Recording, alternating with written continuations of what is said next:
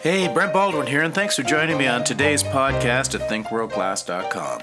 Now, here's a memory that I had. As a kid, I remember sitting at the family dinner table, and at the end of the meal, just as the dishes were being cleared, the best thing, and I mean the very best thing you could ever hear, keep your fork, the best is yet to come. We weren't one of those families where dessert showed up as a matter of course. Dessert was one of those things that was special that happened during high days and holidays and birthdays. But every once in a while, unexpectedly, with no preamble, reason, or discernible pattern, those magic words would be spoken. My hope would always be like pie and ice cream. Immediately, everyone at the table knew that this was going to be one of those days. The best is yet to come. Yes, sirree, something's good's coming.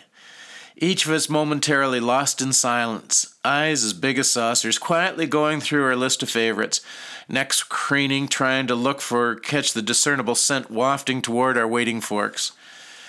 As a child, it didn't take much, did it?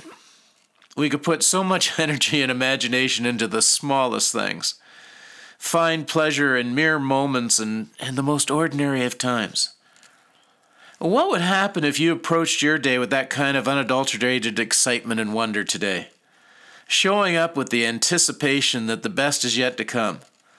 So why not give it a try? What do you got to lose? More importantly, what will you gain if you do it? You've got it in you.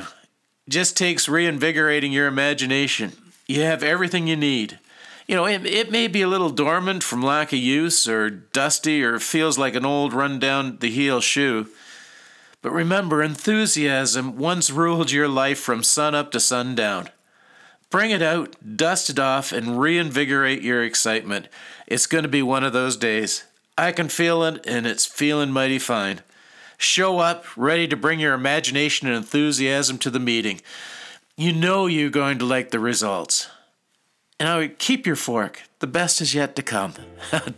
And always think world class. I'm Brent Baldwin. Thanks so much for joining me and have a world class kind of day. Bye now.